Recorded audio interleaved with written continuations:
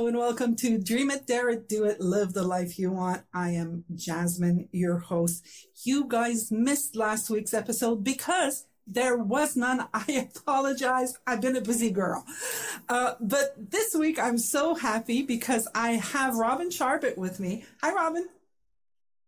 Lovely to be here. Thank you so much for accepting the invitation. Guys,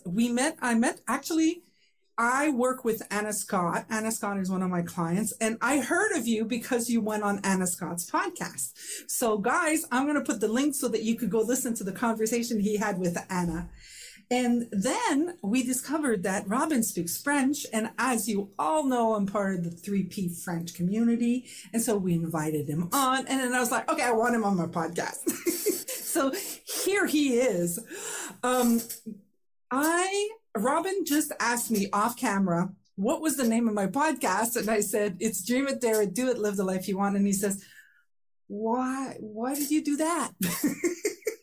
And I said, okay, let's pause and you tell me. So Robin, let's continue this conversation. Yeah. So what I was starting to share, well, first of all, the reason I asked you is I'm always curious because, I can make up what something means to me, but who knows whether that's what you meant.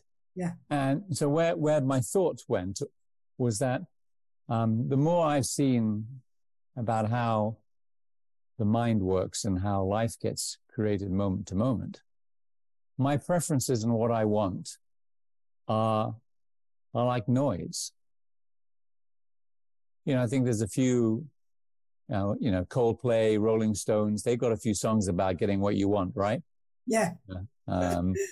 So I've given up creating a life that I want. And I gave that up quite a while ago. And what I do is I now live in the life I have. And what I've seen is that it's beautifully designed. There is deep intelligence running life. And I can, flex my willpower, want things. But so what? I think there's an expression, I don't know where I thought it was Italian, but apparently it's not Italian. And the expression is, man prays, God laughs. Mm. And if you look at all the people who go for things that they want, when they get what they want, usually it's not enough. They want more. Yeah. Or they have a momentary, a momentary satisfaction. I remember when I graduated university and, it was a brutal 3 years, it was a very intense program, and I graduated. And about a month later, it was like, okay, now what? What now? Yeah. So we can live a life in pursuit of something. We can live a life to construct something, or we can just live a life. And if I look at all the things that have happened in my life that have been significant, I did not plan or intend any of them. What I did do, because I've looked and reflected, is as the universe drifted an opportunity or some idea in front of me, something in me resonated with that idea and I jumped on it. But I'll give you a very simple example. I was walking with my wife probably a couple of months ago, just in our neighborhood. You often take walks. And I just got off the phone with a friend who plans everything like 5 years out. What they're going to eat, where they're going to go. And when they were younger, because they're our age, when they were younger, they did the same thing with everything. Well, okay, you'll get the job at the bank so we can get the low-cost mortgage, and then we'll get the bigger house. And then once we've got the bigger house, then we'll get another kid, because then you can stop work, but we'll have the mortgage. It was all like planned out. And they're very happy people. So I'm not saying it's a bad thing to do. But I reflected how I've not done that. And so I said to my wife, did you ever imagine we'd be living in the US, we'd have 3 kids, I'd be running my own business, et cetera. And she said, no, never thought about any of it. So I've come to see that there is deep wisdom behind life, running life. And my job is to be present and connected to that wisdom. And then things will unfold the way they're going to unfold. So I don't spend much time planning, in detail, what my life is going to be like. I don't spend much time wanting things. I just spend time enjoying whatever's happening. Yeah. And it doesn't mean I don't go shopping to get milk in the fridge so I have milk for my coffee tomorrow. I'm being a bit black and white with my But for example, my kids, so funny, my kids always plan long term. One of them's just had a baby, and they're now having an argument between her and her husband because she doesn't want to do the planning thing anymore. And he's still but what happened to my planning buddy who would plan holidays a year out? And she's sort of doing more like we do, which is, okay, I've got a gig there. I could go there. Oh, maybe I could add a weekend. Oh, maybe I could do this. And all of a sudden I've got a 3-week trip that came out of nowhere. So it's not that I don't have things I'm interested in. It's not like I don't have preferences. But what I've come to see is my preferences are just a manifestation of my ego. And it's all made up. Yeah. I say that a lot. It's all made up. It's just all made up. But I think that it has transformed for me. Like I remember times where I would do, there was a time where it was super popular that you would do the vision boards. Like I'd have vision board parties, people coming over and we'd all sit there. And I never really would look at it ever again. I was like, okay, this. And I would never look at it again. I think that was very indicative of how it's really just, it was just for fun. There was no substance to it in my world anyways. But it has changed where when I say do what you want, I think that, we can go intellectually and say, well, look at your preferences. But I feel that the one that I'm pointing to, that, like I told you, I'm using the words because I have to use words, right? But it's kind of like, what does it feel? What's calling to you? That's what you said. You said something is calling, go for it. Like, that's why the dare too, the dream, the dare, the do, it's kind of like it's calling to you, go for it.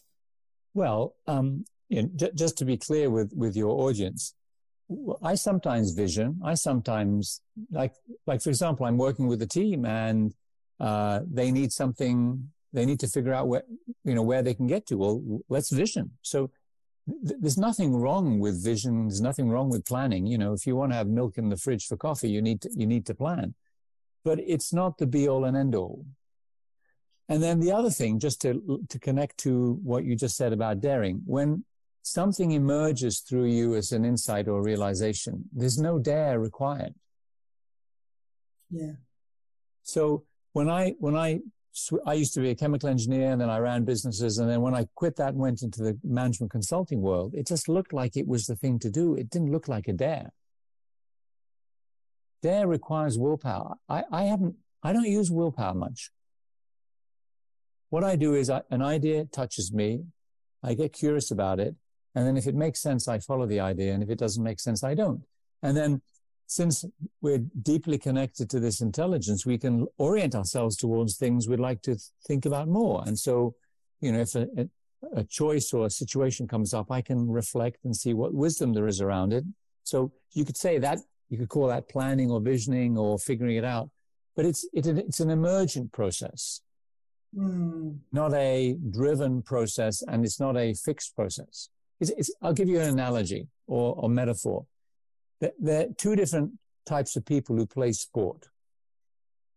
There are those, and let's assuming they're playing sport really well at a high level. There are those who play sport, and if they win, they're elated, and if they lose, they're depressed for 3 days. And then there's some people who play sport, and if they win or they lose, they're elated for 3 days. Now, during the game, they played hard, but once it was done, it was just a game. Even though it's a championship level, even though they play like they've got nothing on it. So that's what life looks like. So you can play life like you have everything on it. And if it doesn't work out, you're in jeopardy. Your well-being is in jeopardy. Or you could play life like it's a game and it's unfolding, and who knows what will unfold. And sometimes it grabs you and drags you somewhere and you don't get a choice. And other times, like a river, it gets calm and it's quiet and you can swim to the bank and have a picnic and then get back in the river. But it's an emergent process, or it's an emergent phenomenon, not a driven phenomenon. So this reminds me, and then you can maybe, correct me on that. This reminds me of, you know, what they say, do what you love, and then you'll never work a day in your life, Yeah. kind of thing. It kind of feels a little like that, what you're saying. Yeah. I had a lovely client, worked with him for many years. He got to a number of points so he could retire, and he couldn't wait to retire. He was fed up with the corporate bullshit, and he retired, and he couldn't wait to retire because he had all these things he wanted to do. And one of the things was he loved to hunt. Well, the minute he retired, he hunted for two months nonstop. And after 2 months, guess what? He got a bit bored with hunting. Yeah, I bet he did. And then, you know, what do I do? What do I do? And his wife said, look, I don't want you hanging around the house being miserable. So he decided to become a pilot. And he didn't just choose single, he chose twin engine, which is much harder to learn. And he got a night certification. So he got an instrument certification so he could fly at night. So, you know, he didn't just do a bit of flying, he did flying. Flies across the country, does all this stuff for 6 months, and then guess what? Gets a bit bored. Yeah.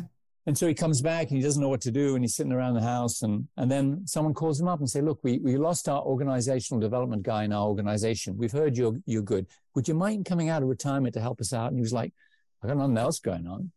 So he joins this big organization in OD, and because he doesn't need to make a career, because he doesn't really need the money, excuse my French, he doesn't give a shit too much. So he's in a meeting, he points to the turd in the punch bowl, he says the truth, he says it where it is nicely. I mean, he's not aggressive, but he's just saying the truth. They love him. They love him because he's pointing out things gently, sweetly that's going on that people don't want to talk about. So he's massively effective. And I'm talking to him 6 months in. He said, you know, I wish I'd known this 30 years ago when I started my career. He said, I said, well, why are you doing it now? He said, well, mentally, what can they do to me? They could fire me. Big whoop. I go back to retirement. Been there, done that. So he said, I don't care if they fire me. So he said, what's interesting, I'm not caught up in my ego worrying about what people think of me. What's required? What's true? What should I say? How do I say it nicely? But whether they like it or not, that's not my job. They didn't hire me to only say nice things. They hired me to tell them the truth. And I'm doing that, and they love me. So it's a metaphor. You can go through life, you know, not enjoying what you're doing and thinking it's the thing that you're doing that you're not enjoying. And then you aim for something else. Or you can realize that it doesn't matter what you're doing. And doesn't mean you stick to the same job. But if you see where the enjoyment factor is coming from, it's an inside phenomenon, not an exit. The circumstances become less important. Yeah. You know, we see this in organizations where we share this understanding. You know, they go through restructuring, and the people who've been through our program go, oh, well, who knows what will happen? You know, maybe I'll get a new job in the restructuring. Maybe I won't. And if I leave, I've had a great run, and who knows, maybe the next job will be better. I could worry about it, but why? And then they just very chill, go through the restructuring. And then I've met people who got laid off during restructurings, and they're grateful with how they were laid off and how the company gave them a new opportunity. Now, we're not talking about putting, you know, lipstick on a bad situation, trying to make it look good and trying to be positive. It's just genuinely, that's what they felt. They felt it was great while I worked here. Who knows what else is coming, you know, and I'll be fine, and let's see what happens. It's a relaxed sort of trusting, intuitive way to live life rather than a driven, you know, constructing life. Yeah. Yeah. It reminds me of the pandemic, you know, like the pandemic, I mean, everybody was like, it was like, oh my God, you had all these peoples on one side, you had these people that was like, oh, it's hell. Oh my God, this is so bad. It's the end of the world. And then you talk on the other guy and they're like, oh man, I feel so great. You know, it was just like, and I was like, the pandemic was like a tipping point for me. I mean, I was stuck in my head about how things should have been. And, you know, it reminded me when you were saying, you know, it was kind of like, at one point I was like, okay, I don't want to work too much. This was the thing. I don't want to do too many hours. I don't want to do too many hours. And anything that I would look at, I would make up so many hours, right? I was like, would you like to come and work here? And I'd be like, I'm going to make so many hours there. Oh, no, I'm not going to do that. And, oh, no, I'm not going to. Well, in the pandemic, I had all the time I had. And I'm like spending so many hours on my business and I really don't care. Like it doesn't matter. I don't even count them. Before I'd sit there and count how many hours did you do on Monday? Who cares, Jasmine, really? If you love it, if you're having fun, if it's making you vibrate, it's kind of like, just do it. Yeah. Well, and my point is, if you see deeply about how the mind works, well, then what happens on the outside actually becomes less critical. I mean, the other day I had to take my mother to a doctor's appointment, and the waiting room was mobbed, and so we were waiting there. And in the end, we hung around for half an hour. We got there 10 minutes early, and then we had to spend another half an hour past our appointment time waiting to be seen. And we're sitting there. And my mother's, agitated because we're late, and then she's looking at people, and she leans over and she says, what are you thinking about? And I said, nothing really. I said, why? What do you think about? Well, yeah, a doctor, look at him. And I don't think, why is she here? And, they came in before us. So she's having like a zoo in her head and not enjoying it. Yeah. And I'm having a lovely experience. And I'm not having a lovely experience. It's just happening. Because I've come to see that I can live in my mind more gracefully. And the more gracefully I live in my mind, the more gracefully I live in life. And the more gracefully I live in life, Jasmine, the less it matters what actually happens out there. Now, it doesn't mean I don't have objectives. I don't aim for things. I got a ton of projects going on. I'm working full time with my clients. I'm having a blast. But I'm like the guy playing the game, and how it goes, I don't mind. It's the playing the game which is the fun part. Yeah. And if you see how the mind works, you can live that way. Yeah. And it doesn't mean difficult things don't happen. But again, if you're seeing that it's an inside out game, when difficult things happen, they're not as difficult. And then you wonder, what do I have to learn here? What's the intelligence behind that? And if you look enough, you find the intelligence, and things that look terrible, horrible, actually have intelligence behind them. And you see, that's the way life is supposed to work. And me, the ego, the identity can have an opinion about it, but who gives a whoop? Yeah. So I don't have too many opinions about it anymore. And so life is graceful and full and rich, and because that's the other thing. When you live a more graceful life, all of these great capacities come online. They're innate capacities. They're not capacities you have to manufacture. You have clarity.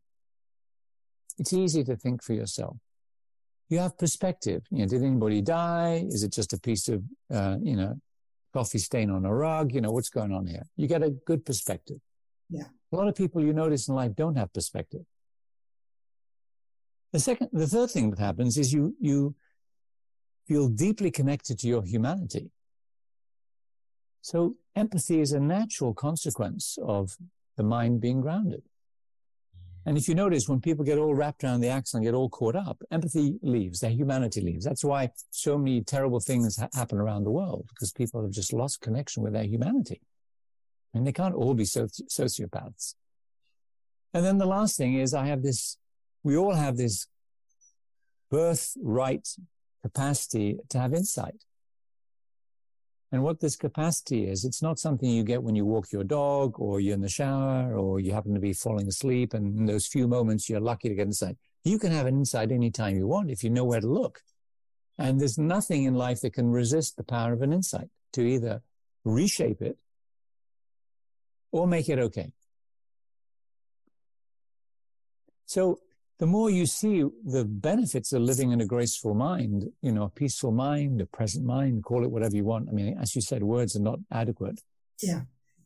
The less and less the stuff that bothers you, and the less and less the stuff to work on hard. And the more you see these innate capacities like confidence. People don't make themselves confident. It's a natural capacity that emerges from a quiet mind. So for me, this is the best thing I've ever learned in my life. I just wish I'd learned it, when I was a teenager. But I've yet to meet anybody, and we work in the corporate world where people are not interested in this understanding primarily. I've yet to meet someone who hasn't become interested. And when they become interested, it gives them relief and joy and satisfaction.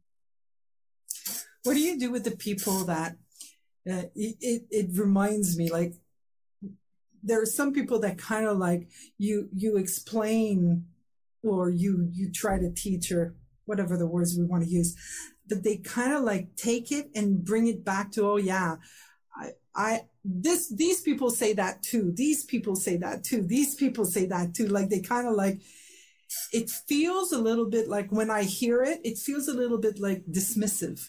Oh yeah, I've heard it before. I was studying these guys and that's what they said. Yeah. And I'm kind of like, yeah, well, then you're still intellectually just dealing with it because once you get it, you get it. You can't unsee it once you've seen the inside. Oh wait, what? There's this thing that shows up. It's almost like a light bulb. Mm-hmm. Well, I find there's two categories of people. Those who have made a connection to something else in their life and there's a resonance. So they're not, and the other one are oh yeah, I know this, I already learned this, my preacher. So, a lot of people said, oh, my preacher says this, or, Yeah. Well, I asked them what they mean by that. And I get to see, is the person not really listening and they've made an association, they've assumed they know it all, and so they've stopped paying attention? Or is there some resonance where what I'm talking about, they can look at through a lens they already have?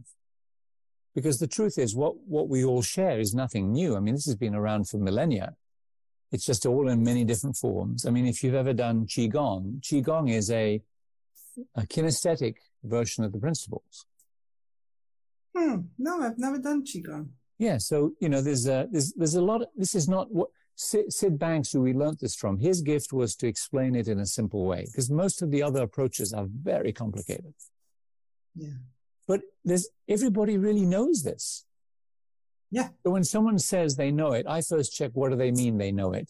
Is it, oh, wow, this is illuminated and connected with something I've seen, and you put language around something I've seen, and this makes it richer?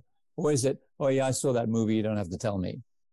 Now, if it's the second category, which I think was mainly your question, I do two things. Or two or three things. I ask them what they know. So if they know that they know, and oh yeah, I know this. Well, what do they know? And I listen to what it is that they think they know. And as they tell me, I see how much they know. And I see also how they're looking at it, so it helps me build a bridge if I want to explain to them. The second thing I look at is, what's their interest? Because some people are dismissive in their mind. 2, 3 sound bites, I don't have to pay attention. So with those people, if that's what's going on with them, I might have a private or offline conversation with them. Well, what are you here to learn? Because it's not my job to drag anybody somewhere that they don't want. I don't want to make someone watch a movie they think they've seen. And so if they're really not interested in learning something, well, it's really good that they say that. And I say, well, maybe you shouldn't, don't bother to, if you know it all, don't stay. Yeah. The third thing I do, and again, it depends on who's in front of me and what occurs to me in the moment, is I explain to people something that you would call in the world of martial arts, beginner's mind. And beginner's mind is how you approach something you know a lot about as if you knew nothing. Because if you approach something you know a lot about with all of your knowledge in the forefront, you will not learn anything new. But if you look at anything in life, I mean, what's the city that you've visited the most, other than Quebec City? What's the other city that you visited the most in your life that you really loved? Arizona. Phoenix. So, Phoenix, right. So you've been there more than once to Phoenix. Yeah. Every time you go, do you learn something more about Phoenix? Oh, yeah, there's still plenty to learn about Phoenix. So with cities, we don't go, oh, I've been to Paris. I don't need to go there again. I got Paris. No, you didn't get Paris. You could go to Paris or Phoenix for the rest of your life, and it would still continue to emerge. So I explain that to people. Now, if you go to Paris going, oh, I've seen Paris, and you sit there on the bus on your cell phone doing Facebook, yeah, you won't learn anything about Paris. But if you just go back into Paris, you'll learn more. So I explain to people the nature of deep learning is to keep looking and seeing what else you don't know. Because sometimes they just innocently don't know that. They think learning is a tick the box, ticks a box, move on, as opposed to depth. And what we're pointing people to is depth, because as you say, you want them to realize it, not get it as an intellectual idea. Intellectual ideas do nothing for people other than momentary entertainment. You want people to get beyond an insight, what I would call a realization. And for anybody who's French listening to this, we don't mean realization in the way the French réalisation is to build. I mean it in the English sense, which is to make real. Now, if you look, when you have a deep realization, no willpower is required from that point onwards. Like, for example, anybody who's driven a car with a manual transmission, when they learned to drive the car, the clutch was a nightmare. Yes, it was. You know, the right position, you stalled the car, you over-revved the car, you know, and then at some point, you get it. Yep. From that point onwards, how much more do you have to think about the clutch? Done. We want people to see how their mind works at that level. Because once you see it, done. So we tell people by ticking off a box, assuming you know, you're not going to see that level of depth. And then if all of that fails, the last thing I have, which I don't use with everybody, but there's a joke you can tell people. So there's a guy who wants to become a sensei. So he hears that the Grand Master lives up in a little, cave in the Himalayas. And so it takes 30 days to trek up there. And he finally gets there and, oh, great one, I want to become a sensei. What is the path to becoming a master? And he said, oh, you have to travel the world for 10 years and look at all these things. And if you learn them, come back in 10 years and you will be a sensei. So the guy bows, thanks him, and leaves and spends 10 years traveling the world, having all sorts of experiences. And then finally, he's like, I got this. And he goes back, again, a 30-day trek to this little, and there's the master or the grand master sitting in his little cave. And he says, well, student, did you do what I asked? Yes, master. When I did all the things you asked, I spent 10 years and I've come back and I'm ready to be made a master, a sensei. And the grandmaster looks at him and says, well, a lot has changed in 10 years. And I don't think you saw everything. So if you really, really want to be a master, you need to go away and spend another 10 years going around seeing all the things you hadn't seen yet. And then once you've done that, come back and I'll be ready to make you a master. So he said, oh, okay, I thought I was done, but okay. So he goes off another 10 years, traveling the planet, doing all these things. And then finally, after 20 years, he does the 30-day trek up the mountains. He's finally at the cave with the Grand Master. And he says, Grand Master, you were right. In these 10 years, I learned so many more things that I did not know that I did not know. But now I've learned them all. I am ready to be made a master. And the Grand Master looks at him and goes, well, I don't know how to tell you this, but, in the 10 years you were gone, there's a lot more out there. And if you really, really want to be a master, you have to do this one final task.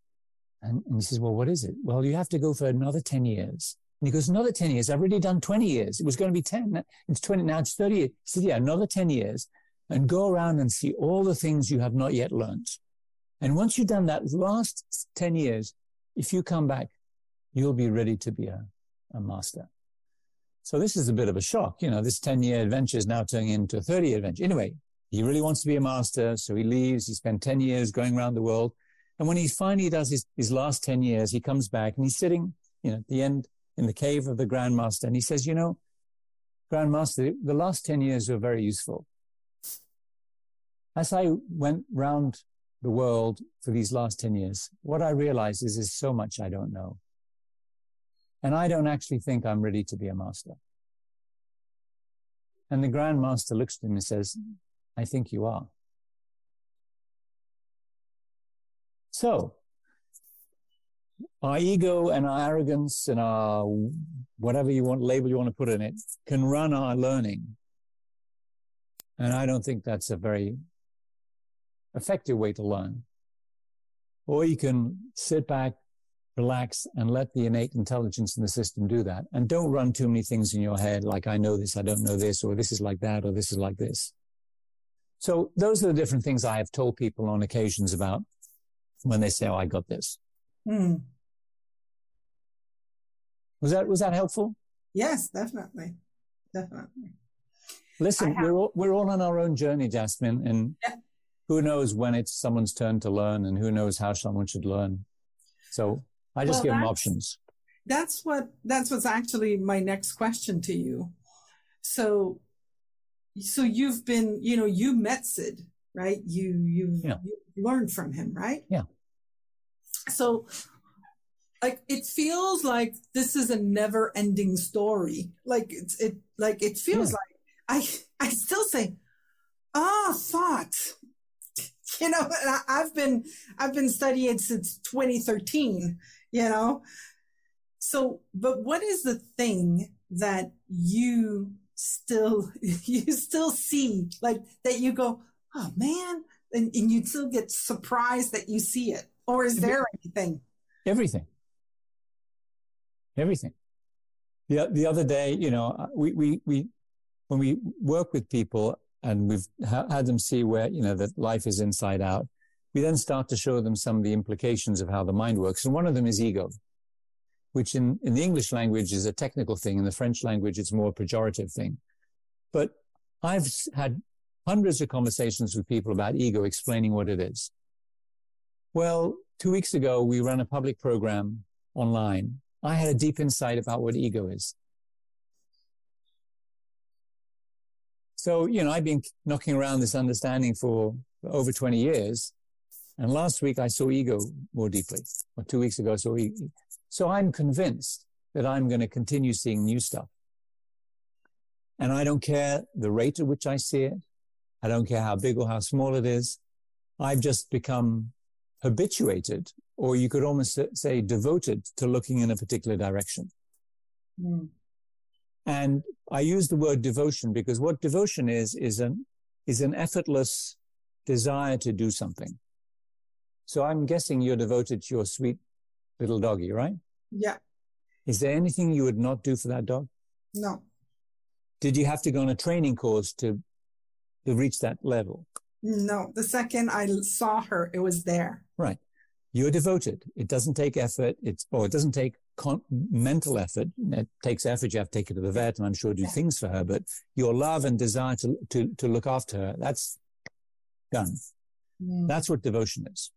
Now, what's happened for me is over the years, I've got more and more devoted to looking at this understanding and seeing what else I can see.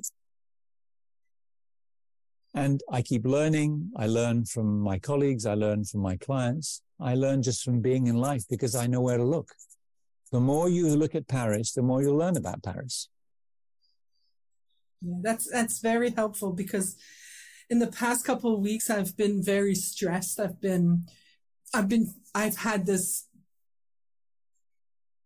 I get my solar plexus gets really freaky. And I've been like, okay, it's thought. I was just like, it's thought, but I do admit that I get into anger. I go into, man, okay, but stop, geez, stop thinking, Jasmine, would you stop doing that? Which is basically just perpetuating it more than I do it. It's kind of like, okay, but I guess I haven't seen it deep enough yet. Or so what? What? Yeah, exactly. So listen, people misunderstand what it is to help other people learn this. First of all, you don't have to be an expert. You just need to know where to look, and you need to encourage them where to look. But if you go to the world of sport, some of the best coaches were not very good players, but they understood the game. They knew what was going on, and they could describe it to other people. Even though they weren't good at taking penalties or whatever, they knew how it worked. Conversely, many great players were crap coaches, because what they did was intuitive and they couldn't explain it to anybody. Therefore, no one could benefit from what they did so well. So to help someone learn this understanding, you don't need to be an expert. You need to know where to look. And the humility you have with your journey of flapping around and getting caught up is actually fuel for your ability to teach. If you hadn't been ever stressed in your life and you have a client who's stressed, can you relate to them? Yeah, definitely. Right. So anything you go through is an opportunity to learn, which at some level will help you out in life. So your job is to go through life and see what it has on offer, not think it has to go a particular way. We had a lovely guy in a program of ours, very, very strong individual, and he loved to use his intellect to figure things out. And we told everybody at the beginning of the program, don't use your intellect. It's not going to help you out.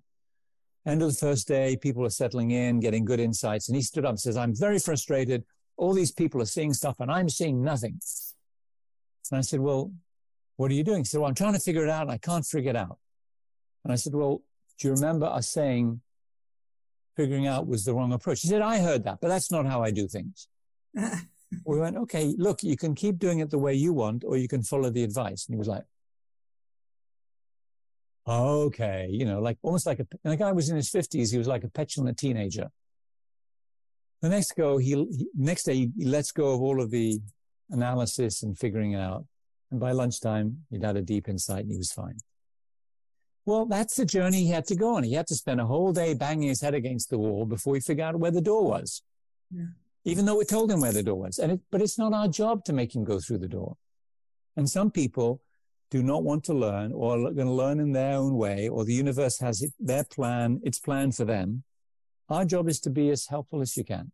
We're tour guides, Jasmine. Yeah. If you're taking someone around the Louvre and they're bored in paintings, well, you're not going to teach them anything. And at some point you'd say, look, you're bored. Is it worth doing? What about the gift shop? No, yeah, let's go to the gift shop. So you take them to the gift shop and they have a lovely time in the gift shop and they buy all the souvenirs. And I said, I went to the Louvre. They didn't like the Louvre, but they got all the souvenirs and they had a good time. Your job is not to drag anybody to see the Mona Lisa. And here's the reason I say this is that one of the liabilities of a lot of people who've been touched by this understanding is that it's so good, they can't believe everybody else doesn't want to learn it. Mm. It's like there's a Mexican restaurant you go to on holiday that has this fabulous hot sauce. And it's so good, you buy a few bottles because it's unbelievable. It's the best hot sauce you've had in your life. And when you get home, you're talking to everybody about hot sauce and trying to put it on everything. And everybody's going, hey, Jasmine, back off. You're a bit boring. You keep going on and on about the hot sauce. Enough with the hot sauce. Well, every now and then you meet someone who likes hot sauce, in which case you have a little fest and a party, but most people don't. So you're boring. So just because you've been deeply touched doesn't mean everybody else has to.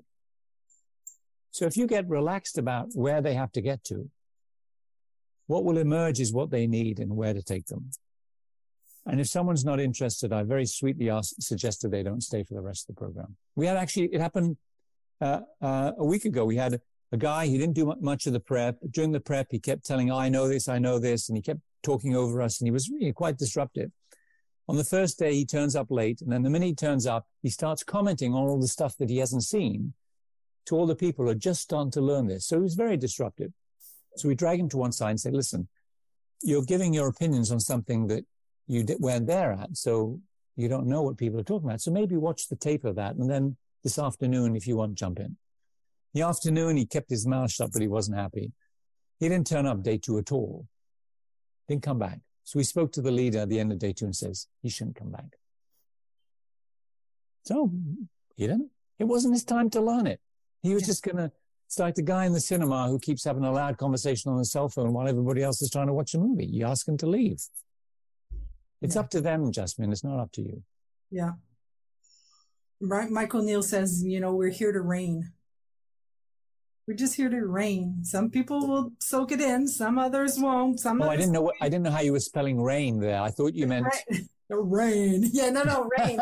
R-A-I-N. Yeah. So I like that metaphor that he was using. I was like, yeah, it is. I'm just going to say what I say and that's it, Yeah. Well, there is one thing you can do, which is you check in with people and then you see what type of rain would be helpful, including no rain. Yeah. Because I've met people who just weren't interested. But I mean, a lot of people are not interested. Yeah. In the webinar that you did in the French community, the thing that touched me the most in what you've done, that really, that resonated with me was just, talk to their intelligence. We all know this. Just talk to that, And I thought that was I loved it. I really did. So, Robin, thank you so much for accepting my invitation. This was so much fun. So let's say somebody wants to learn more about you. What is your website? So all of the work we do in the corporate world is on a website called Insight, INSIGHT, Principles, PRINCIPLS, Principles, not ALS, principles.com. That's all of our corporate work, which is 95% what we do. Since there's a lot of demand, a lot of people come to us and say, how do you do what you do? We'd love to learn from you. We do twice a year. We do a public program. So we've got a few public programs, and those are mostly online. And that's in a different URL. That's insightprinciplesinstitute.com. Got it. So two different websites, one for our public training, which is very small, and then the other one, which is what we do in the corporate world. Fantastic. Well, I'm going to put that in the description, guys, so that you guys can link to it and you can reach out to Robin if you'd like. And I want to thank you again for accepting my invitation. Real pleasure, Jasmine, and see you soon, hopefully. Yes. Everybody else, I'm going to say, dream it, dare it, do it. You can still live the life you want. Take care, everyone.